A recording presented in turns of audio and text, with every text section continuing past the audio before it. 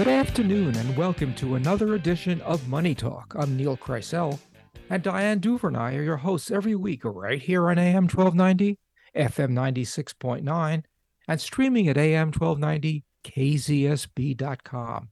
We're repeated at 11 and on Saturdays at 6. We're brought to you by American Riviera Bank, smart banking for smart people in Santa Barbara, at Figueroa and Anacapa Streets, and in Montecito's Upper Village. At Arlington Financial Advisors, a leading wealth management firm in Santa Barbara, providing its clients with the personal care and attention of a small independent firm, coupled with the vast resources of a major financial institution. Hi, Neil. Happy Monday. Well, happy Monday to you. You were on vacation. How was your vacation?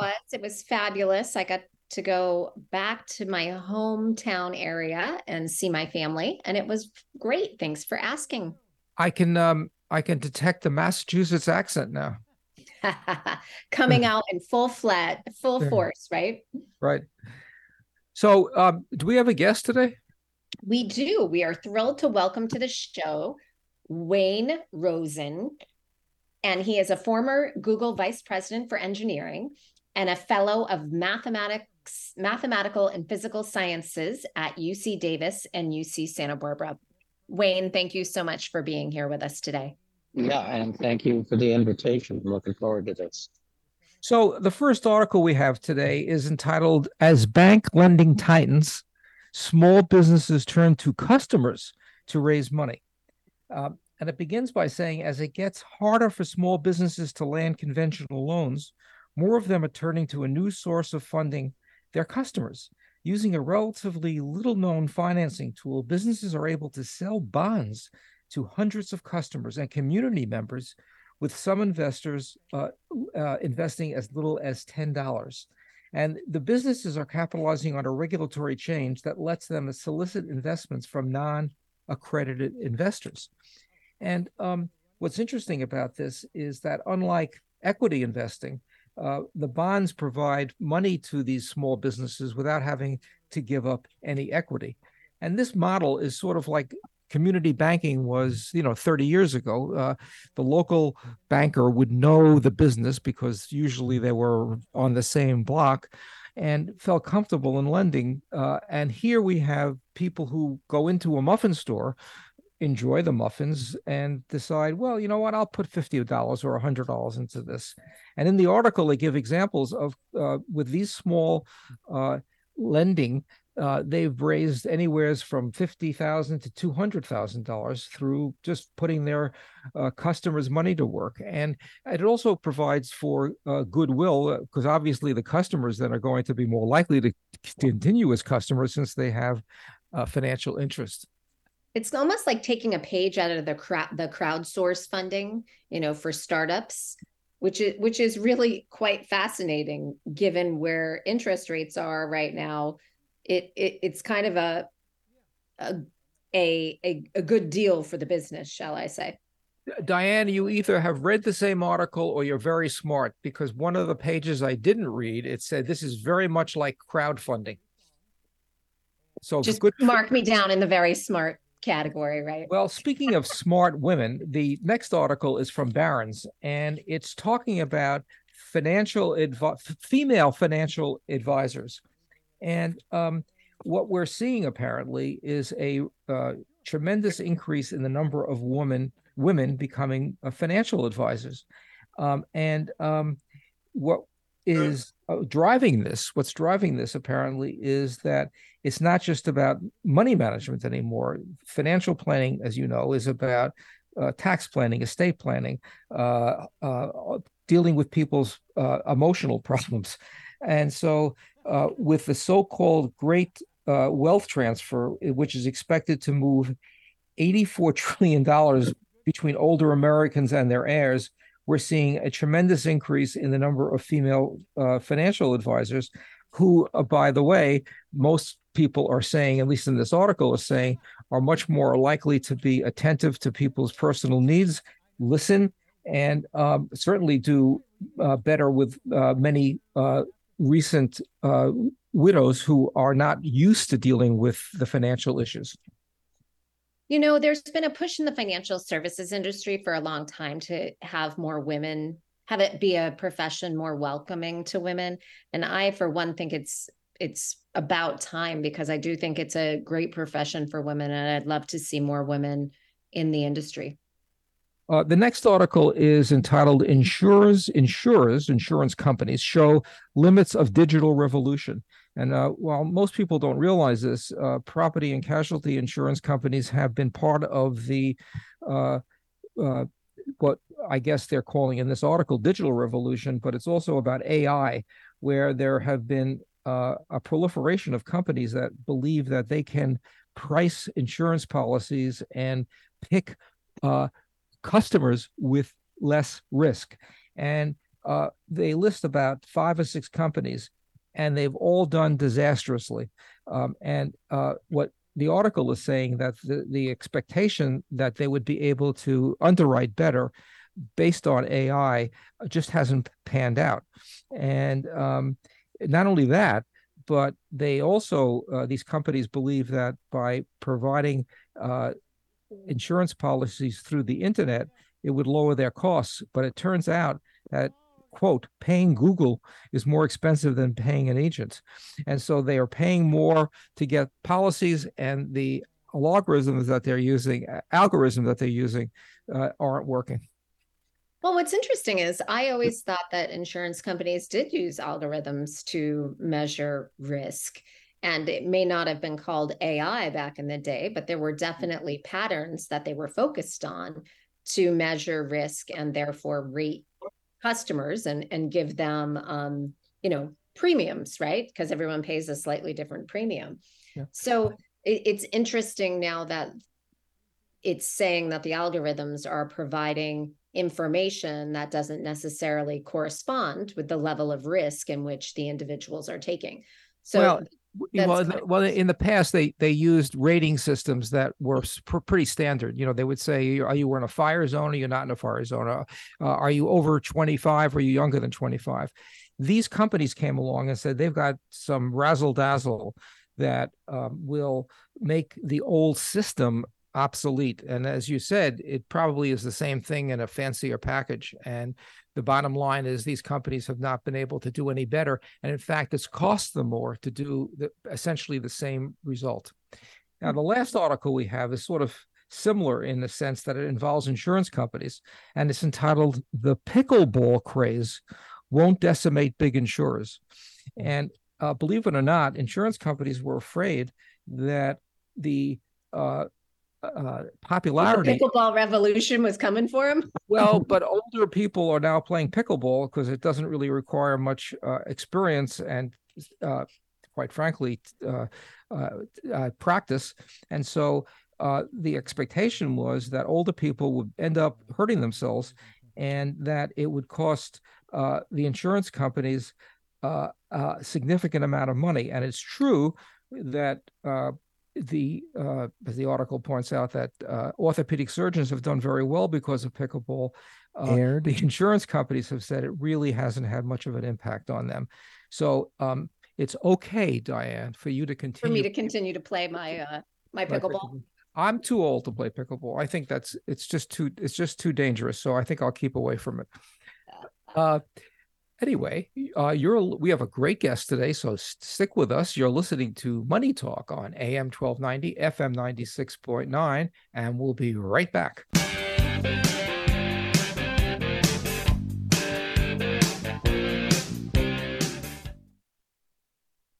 American Riviera Bank is actually really good offering the loan to small businesses. The customer service that Renee gave, it was amazing. She actually gave us step by step. She helped me with every single step on the paperwork. She was great. We found a great bank, and now we have a great coffee shop. You can bank on American Riviera. We do. American Riviera Bank. Bank on better. It's a fact, successful wealth management is built on strategies that focus on the big picture, take a long-term view, and establish deep and valued relationships. Hello, I'm Diane Duva, founding partner at Arlington Financial Advisors, Santa Barbara's trusted family guide, empowering you to make more informed and confident decisions. At Arlington Financial Advisors, we bring order and balance to your financial life by monitoring and managing risk so you can focus on your work, family, and enjoying the moment. We are a fully independent firm offering strategic financial planning, estate and tax planning, and private money management. Our plans and portfolios are handcrafted using a rigorous and disciplined approach, supported by a consistent yet highly personalized client experience.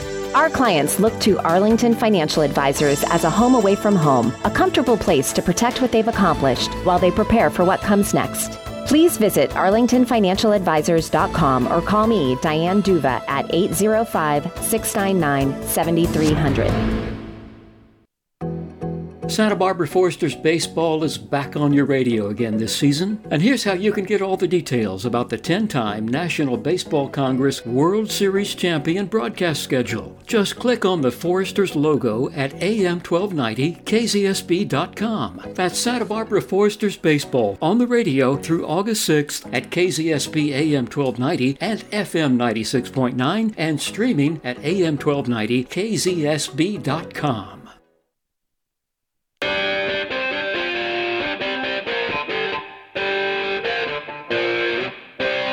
Welcome back to Money Talk, brought to you by Arlington Financial Advisors, a leading wealth management firm founded on providing thoughtful, objective, and comprehensive financial guidance for families and entities who are seeking long-term financial confidence. And we can be reached at 805-564-1290, or you could email us at moneytalk1290@gmail.com.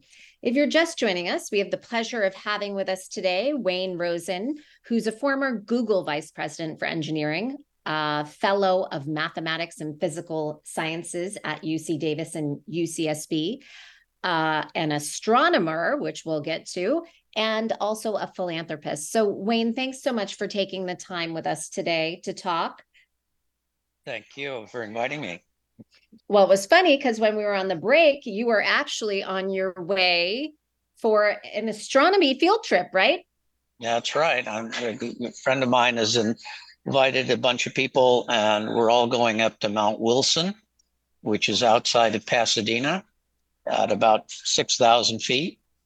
And I'll be looking through a 100-inch telescope that was built in I think it was built around 1920. Oh, wow. And what are you hoping to see through the telescope tonight? Well, I'm hoping to see stars because we've got the skylight from the Los Angeles basin, which will create quite a background, but the forecast looks for clear skies. So that's a huge improvement over Santa Barbara recently, where I keep looking through fog. Yes, but that fog is keeping us cool here in Santa Barbara. So it's a love-hate, right? Right. This is the telescope where Edwin Hubble first discovered the data that led to the confirmation of the expansion of the universe. So it's sort of I don't know, it's like going to Lourdes or something for an astronomer to be able to go and look through this telescope that's had such an impact on physics. Right. Wow. That's wonderful. Well, we're all glad that you're getting to go up to test, or basically to go look through history. It's almost like astronomy and history where it meets, right? Right. Exactly. So stepping back, you've had several extraordinary careers, but first tell us where you are from and how you got yourself to Santa Barbara.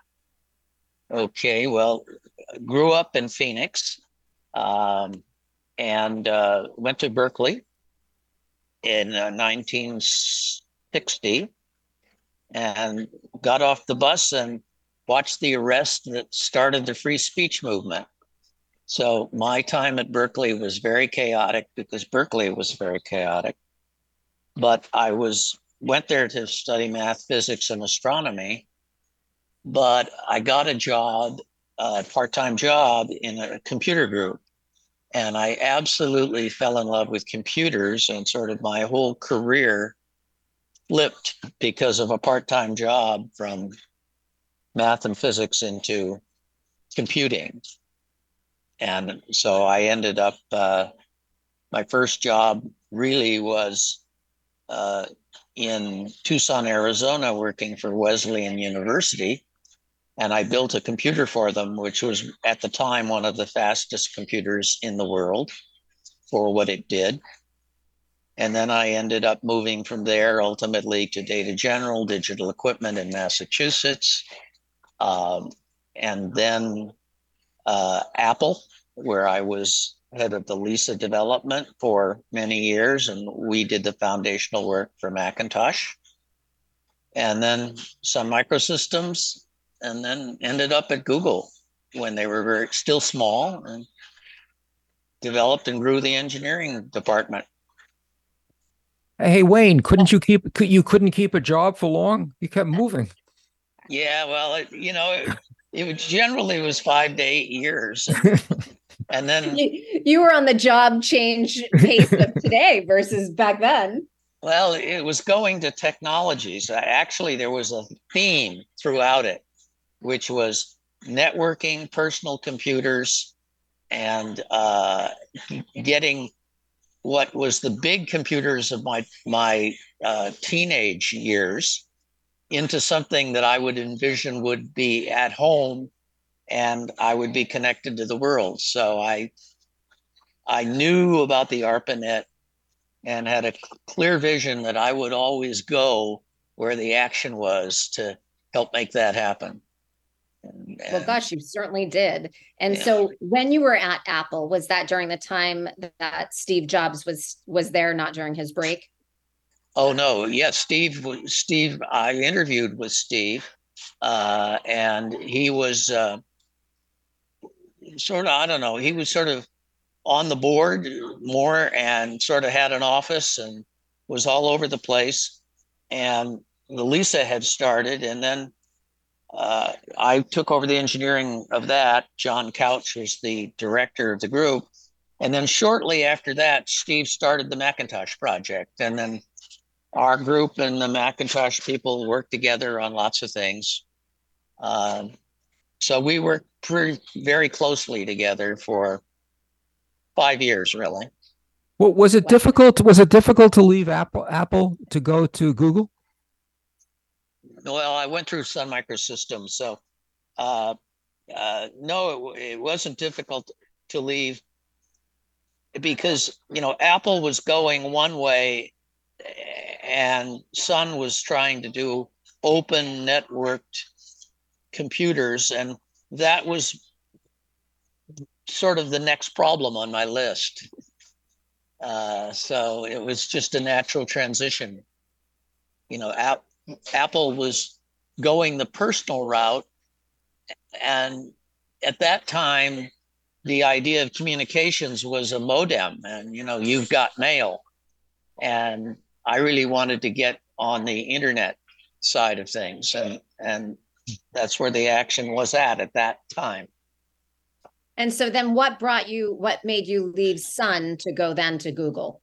Was it some project that they were working on, or? Well, Sun, I was there about 8 years. My last project was basically a project that started called Green, and people now know it as Java. And so I got that project started in the sense that James Gosling and Patrick Naughton came to me with this idea for a computer language, and that very much coincided with what I thought at Apple we needed to be part of sort of making the computers more network friendly.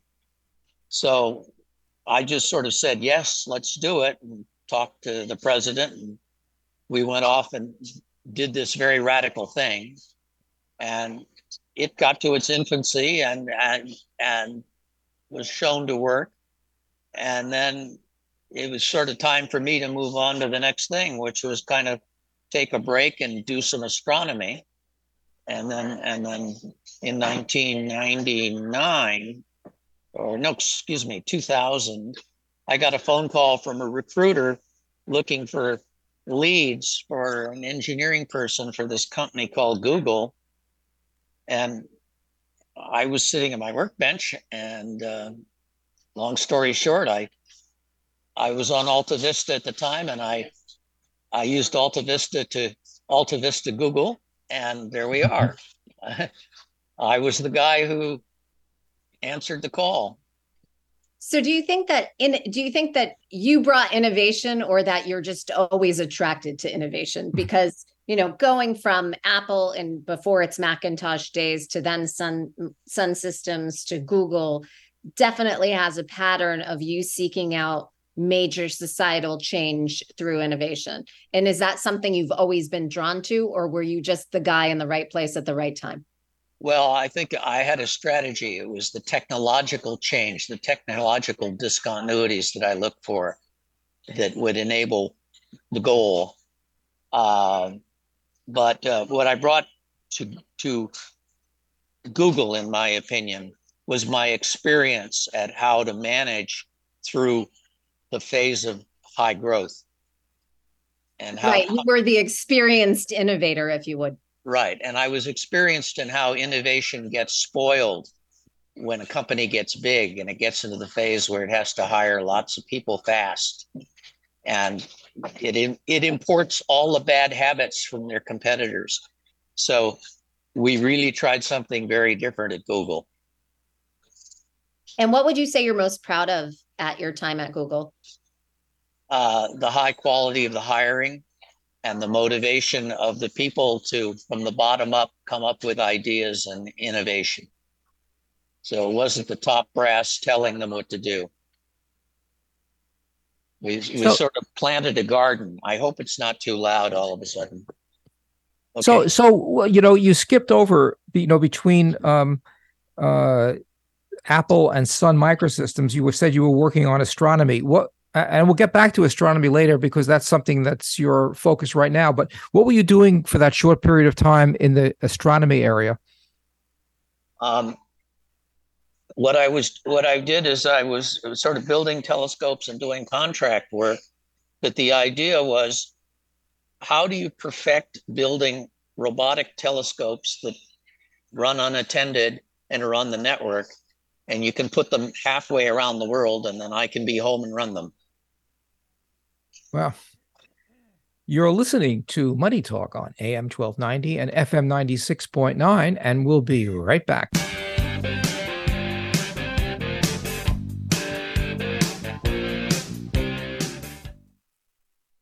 When you're farming a vineyard, you have 180 days to bring about a certain quality for the eventual wine. With a bank like American Riviera Bank, it's really comforting to have a partner that understands the agricultural landscape. Having people that communicate quickly with us, that are able to be flexible in how we're doing our business on a day-to-day basis, has been a real strength in what we bring to our client base. You can bank on American Riviera. We do. American Riviera Bank. Bank on better. St. Vincent's here in Santa Barbara operates a family strengthening program that offers transitional housing, parenting classes, and counseling for single mothers with young children. Here's Regina Ruiz. This is just an absolutely inspirational program where we bring mothers and their children to live right here with us on our 21-acre campus here in Santa Barbara. And they can stay with us up to 2.5 years and receive wraparound services, and even send their children to our school, which is also right here on campus, the Early Childhood Education Center. And we really try to support them turning their lives around. It really, really helps our children get a better future, learn more about St. Vincent's, and share the love and compassion that you have in your heart with others in need in our community. For more information about St. Vincent's Family Strengthening Program, go to stvincents-sb.org or call 805-683-6381. Hey, watch where you park. Please, never drive your vehicle onto dry grass or brush. Hot exhaust pipes, catalytic converters, and mufflers can start fires that you won't even see until it's too late. Properly maintain your vehicle. Worn-out brake pads may not be able to stop you and can cause metal-on-metal sparks to fly. Keep a cell phone nearby and call 911 immediately in case of fire. Remember, one less spark is one less wildfire. The California Statewide Fire Prevention Program is grateful for your cooperation.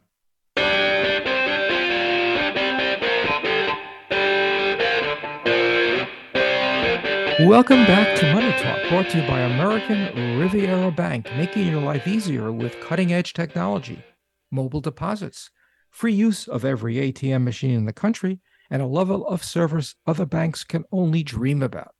And we can be reached at 805-564-1290, or you could email us at moneytalk1290@gmail.com. So Wayne, before the break, we were talking about your astronomy passion. Now, how did you get involved in your love for the stars? Well, my earliest memory, with maybe one or two exceptions, was being in the backyard in Phoenix with my grandfather, and he was pointing out the Orion constellation. And within about a year, when I was 5, I used to be able to name virtually all the navigation stars in the sky.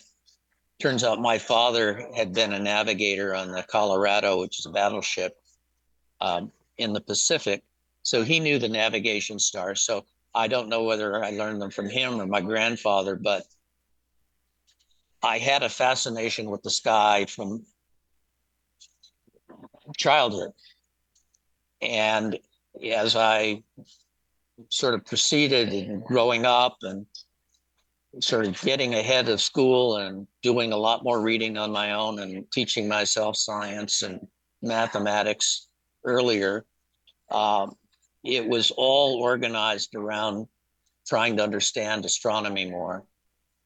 And by the time I was in high school, I was building telescopes and grinding my own mirrors, and it was too early to do computerized telescopes, but I was beginning to think about it.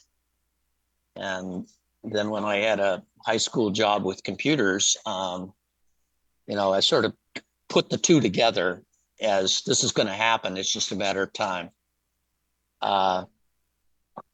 So it goes back forever. And as I say, when I was going to go to college, my intention was major in math and physics and then get a PhD in astronomy. But that ended up changing. So it's been my avocation and essentially my retirement project, which has now gone on for, let's see, how do we say that? 17 plus 4, 21, 22 years now. And so how did you get involved with designing and placing these telescopes all over the world to further, space exploration? Well, it started two ways. I met somebody via a contact and talked to them, and he put me in touch with a professor at Swarthmore called John Gausted. And John was interested in the interstellar medium, essentially the gas between stars. And he wanted to do a survey of hydrogen in the Milky Way and essentially map the hydrogen gas. And it's a very deep red. You can see it with your eye, but it's quite red by any ordinary standards. And often you'll see pictures of the Milky Way that are made at night with, Canon cameras and other things like that. The Milky Way rising over some mountain or something. And there'll be sort of a reddish orange component to the galaxy that you see. That's mostly hydrogen alpha light. So quickly, I'll say they proposed doing a survey, and I would write the software and build the telescope and supply the camera for it. They applied to NSF. We got $50,000. And sort of in this interregnum between Sun and Google, I built that project. We deployed it. I did 15 trips to Chile to get it working. We got it working, and it ran for like 3.5 or 4 years and got the data. And I was at Google when it was finished up, and occasionally it would break, and I'd leave work, get on an airplane, and the next day I'd be in Chile and fixing it and then calling back in for staff meetings at Google. And it was all quite crazy. but that's how things worked back then. And it was much fun. And that got me going with the idea of, well, when I retire, I'm going to go build a whole bunch of telescopes, put them around the world, and build a scientific network to look at events and to have enough of them that we can look 3 or 4 days in a row all the time, because you always have a telescope in the dark if you have enough of them around. And that's called Las Cumbres Observatory, which we founded.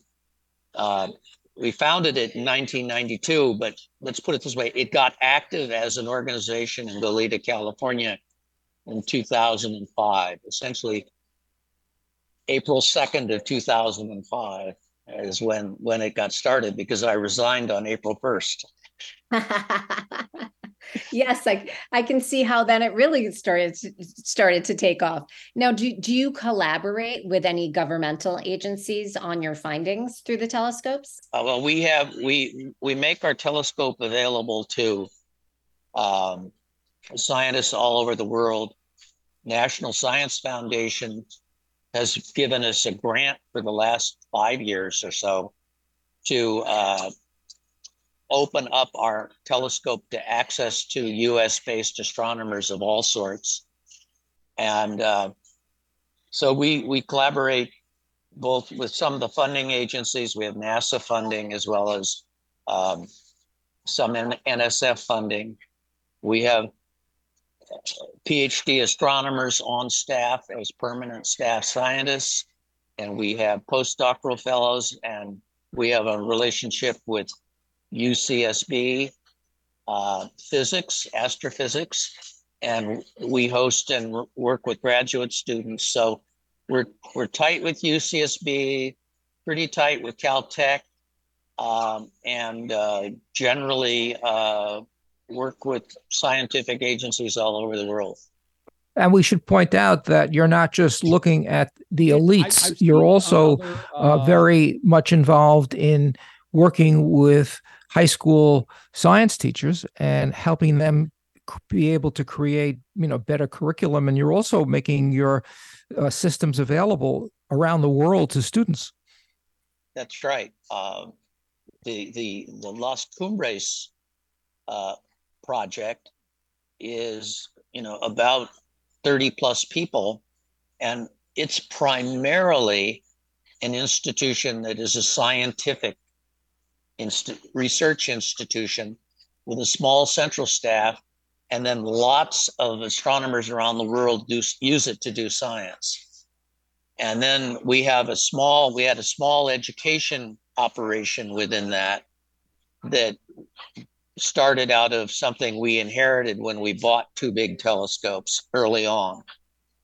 And that's called Global Sky Partners. And there's about 15 institutions around the world that offer astronomy education to their areas. There's one in Australia, one in Portugal, there's one in the Canary Islands, there's a couple in Europe and England, the rest are in America. The second thing I'm doing now is starting to deploy a bunch of telescopes around the world that will be much easier to use and can be used by basically 6th, 7th, and 8th graders. Their grandparents, aunts, and uncles can be coaches. And so the idea is a self-paced course that a kid can discover and take rather than be in a class with a teacher. And so it's sort of a pathway for kids who want to go off and learn something on their own. And we'll probably provide some guidance, but this has never been done in any meaningful way. So it's an interesting experiment. You're listening to Money Talk on AM 1290 and FM 96.9, and we'll be right back.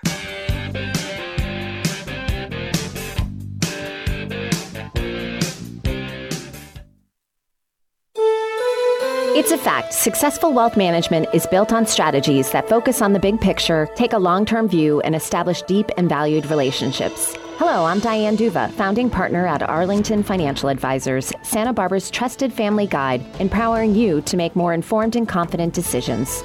At Arlington Financial Advisors, we bring order and balance to your financial life by monitoring and managing risk so you can focus on your work, family, and enjoying the moment. We are a fully independent firm offering strategic financial planning, estate and tax planning, and private money management. Our plans and portfolios are handcrafted using a rigorous and disciplined approach, supported by a consistent yet highly personalized client experience. Our clients look to Arlington Financial Advisors as a home away from home, a comfortable place to protect what they've accomplished while they prepare for what comes next. Please visit arlingtonfinancialadvisors.com or call me, Diane Duva, at 805-699-7300. Go Caleb! Come on, hit a homer, Jesse! Let's go, guys! Hey, did you guys know that kids who play sports earn more money when they grow up? Of course. I knew that. Hey, did you guys know that kids who read books have a bigger vocabulary? Oh, yeah, absolutely. Mm-hmm. Wow, jinx. Did you guys know that friendly children have more friends? Mm-hmm. Oh, yeah, mm-hmm. yeah. That's true. I knew that. Did you guys know that winter babies are better at music? Everyone knows that. Oh, yeah? Yeah, it's pretty obvious. Yeah, so obvious. Oh, hey, guys, did you know that most people think they're using the right car seat for their kid, but they're not? Huh, I didn't know that. I'm pretty sure I knew that. I'm pretty sure you didn't. Parents who really know it all know for sure that their child is in the right car seat at the right age and size. Visit safercar.gov/the-right seat to make sure your child is protected. Brought to you by the National Highway Traffic Safety Administration and the Ad Council.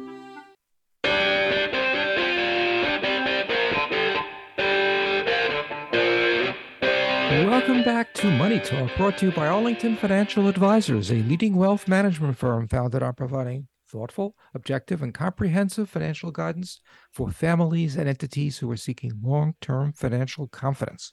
And we can be reached at 805-564-1290. And so we're speaking, if you're just joining us, with Wayne Rosen, and we're talking about astronomy and space and his very extraordinary career. I did want to ask you, though, Wayne, about solar, because you are fascinated with space and all that's beyond the earth, and solar is the big thing that everybody's talking about, of how to get solar on people's homes, electric vehicles, etc. You have a different take. So what are these solar companies missing in terms of their marketing?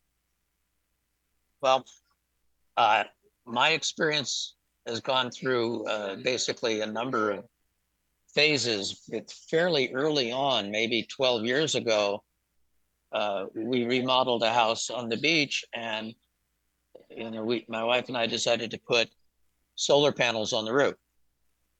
And at that time, the proposition was kind of, you pave your roof with solar panels, you cut down on your electricity uses by, insulation and things like that, heat pumps, and then you produce more electricity than you use, so you put it in the grid. And isn't this wonderful? And you could even get to the point where you could produce more electricity than you use, and so you wouldn't have a power bill at the end of the year. That was sort of called net metering. But what's happened over time is the utilities, they're not really interested in that, because there's the Dow Jones Utility Index. People invest in utilities and make money. So I'm not sure the utilities were terribly thrilled at the time with somebody else producing electricity. And so the net result is you'd get a very small payback, a couple pennies per kilowatt hour. And the arguments were, you can do all the math and the amortization and this and that, and it'll pay back in 12 years or 16 years or whatever it was. Then along comes Tesla batteries. And it was not obvious to me from what I was being told when I inquired about it, that the following thing could happen. And this is very subtle, but very significant. Nowadays, most people are on a thing called net metering, which means time of use, that you pay extra for your electricity from 4 p.m. until 9 p.m. Or I may have my time slightly wrong, but essentially that's the peak time.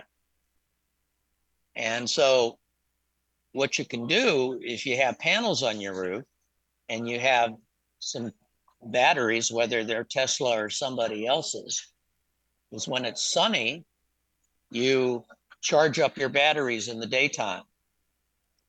You don't put the power into the grid until after you've charged up your batteries. Then at 4 o'clock to 9 o'clock, you draw from your batteries, not from the grid.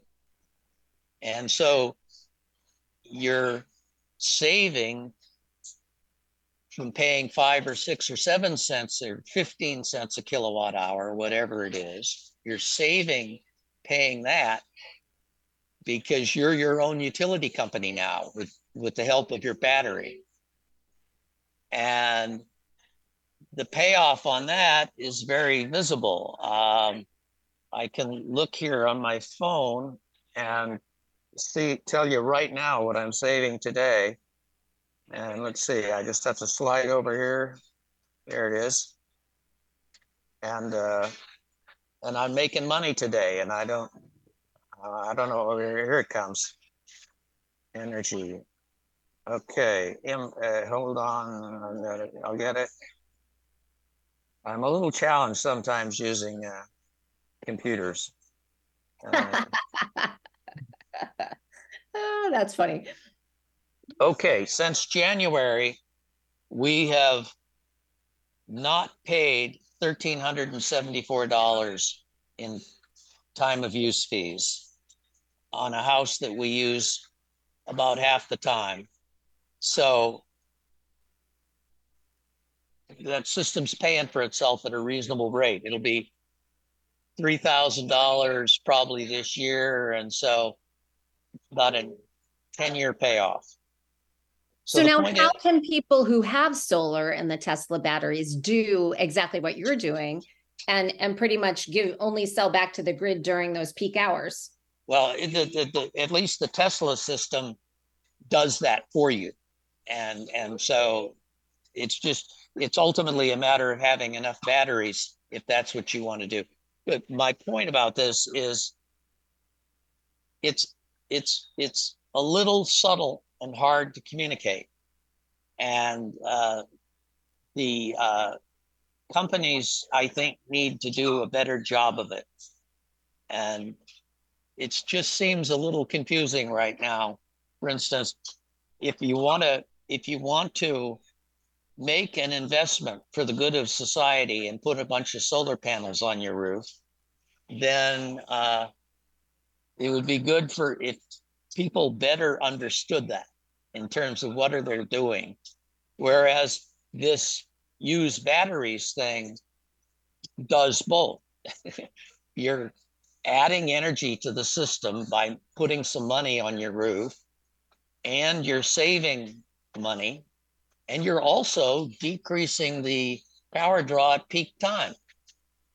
And that right there, I think, is where the utilities might see that as a real positive, because as we have brownouts or blackouts or whatever we call them, when the power stops working during those peak times, you would think it would be better if they were able to draw energy from all of those of us who have solar. That's right. And it's just a matter of ultimately getting the message right, because the utilities have a slightly different business model than the solar companies. And how do we get it right? And how do we get it aligned with people's instincts to try to do the right thing in terms of their energy use? And it is very confusing. I've had several clients go through that process, and what's the right decision? Yeah. So Wayne, you were mentioning before that you had 500 engineers working for you at one point at Google. How many engineers do you think for the same amount of creative work is going to be necessary now that we have AI? Is it going to be a significant replacement of computers replacing engineers, or is that overblown? I think in my opinion, it's highly overblown. We don't have AI, artificial intelligence. What AI is right now is just a term for instance, taking everything everybody has written in every language that's digitized and on the net and looking for patterns and then saying, here's a pattern, there's a pattern. That pattern empowers Grammarly to make much better writing suggestions than I come up with. But it's not intelligence. It's just matching human patterns and human behavior that have been recorded for grammar suggestions. And the same thing happens for looking at computer programs, and you pose a computer program question. And then you look for patterns that other programmers have done and you apply it to the problem. So yeah, some trivial programming will be done that way. But all this allows is the creative people and the bosses of companies and customers to ask programmers to solve even harder problems. And so the programmers will just be busy guiding at a slightly higher level, and they'll have a low-level assistant who will help deal with some of the writing of the code. So in other words, it will just increase productivity. Absolutely. You're listening to Money Talk on AM 1290 and FM 96.9, and we'll be right back with our final segment.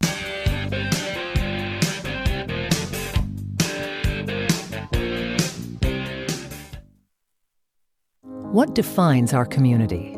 Is it the people, the businesses? Is it the ranches, vineyards, and farms? We think it's all of those, and we're committed to helping our communities thrive.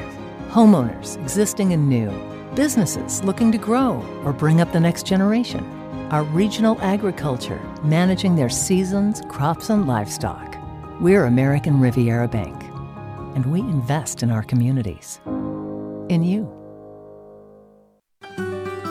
Showers of Blessing is a nonprofit organization here in Santa Barbara that provides free hot showers, companionship, conversation, and access to services for people experiencing homelessness. Here's Nancy Shobe.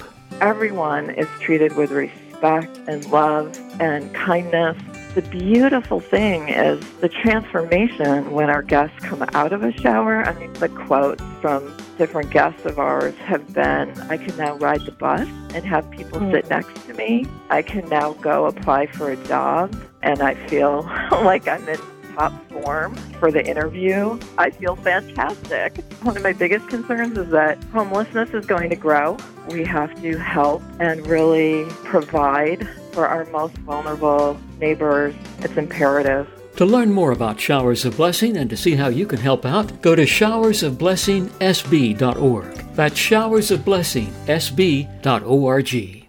It's important to buckle up your kids. I know. Sometimes car seats can be complicated. I know. And if your child's in the wrong seat and you get into a crash, I know. It could lead to a serious injury. I know. So you're 100% sure you have the right car seat for your child's age and size? I don't know.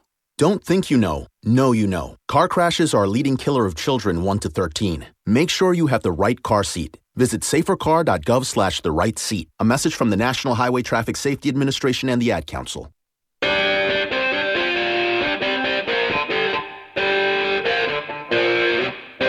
Welcome back to About Education. I'm Neil Kreisel, and we are brought to you by American Riviera Bank, making your life easier with cutting-edge technology, mobile deposits, free use of every ATM machine in the country, at a level of service other banks can only dream about.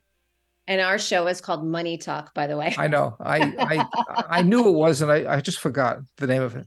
So before the break, we were speaking with Wayne Rosen about artificial intelligence and how it's affecting us, how he thinks it will affect computer programmers. And Wayne, while you were at Google in 2000, was that something Google was working on? Is this artificial intelligence? No, but when I went to Google and started exploring what people were doing, what was being experimented with then was what's called machine learning.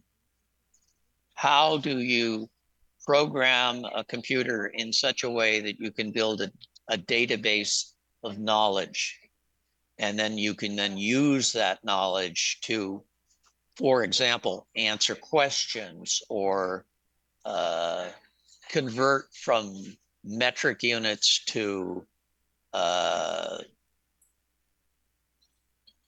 English units, imperial units. There we go. And most important thing that was going on at the time was translation, Google Translate, looking at books.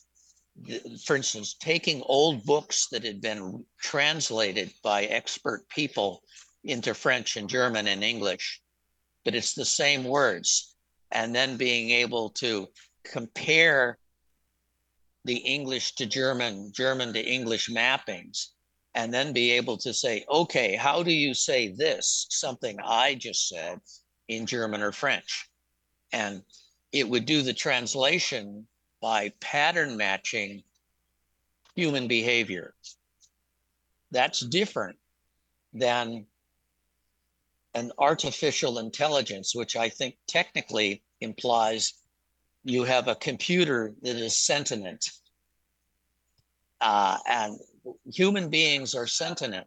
Some animals are thought to be sentient. They're aware of themselves. They're aware of their surroundings. But computer programs aren't artificially intelligent yet. So they're pattern matching. They're very sophisticated pattern matching, and they make suggestions. But like when Grammarly tells me that I should use a semicolon instead of a comma, that's a form of pattern matching. But when Grammarly completely changes the words and suggests something different on how I want to say it, that's a miracle. That's magic.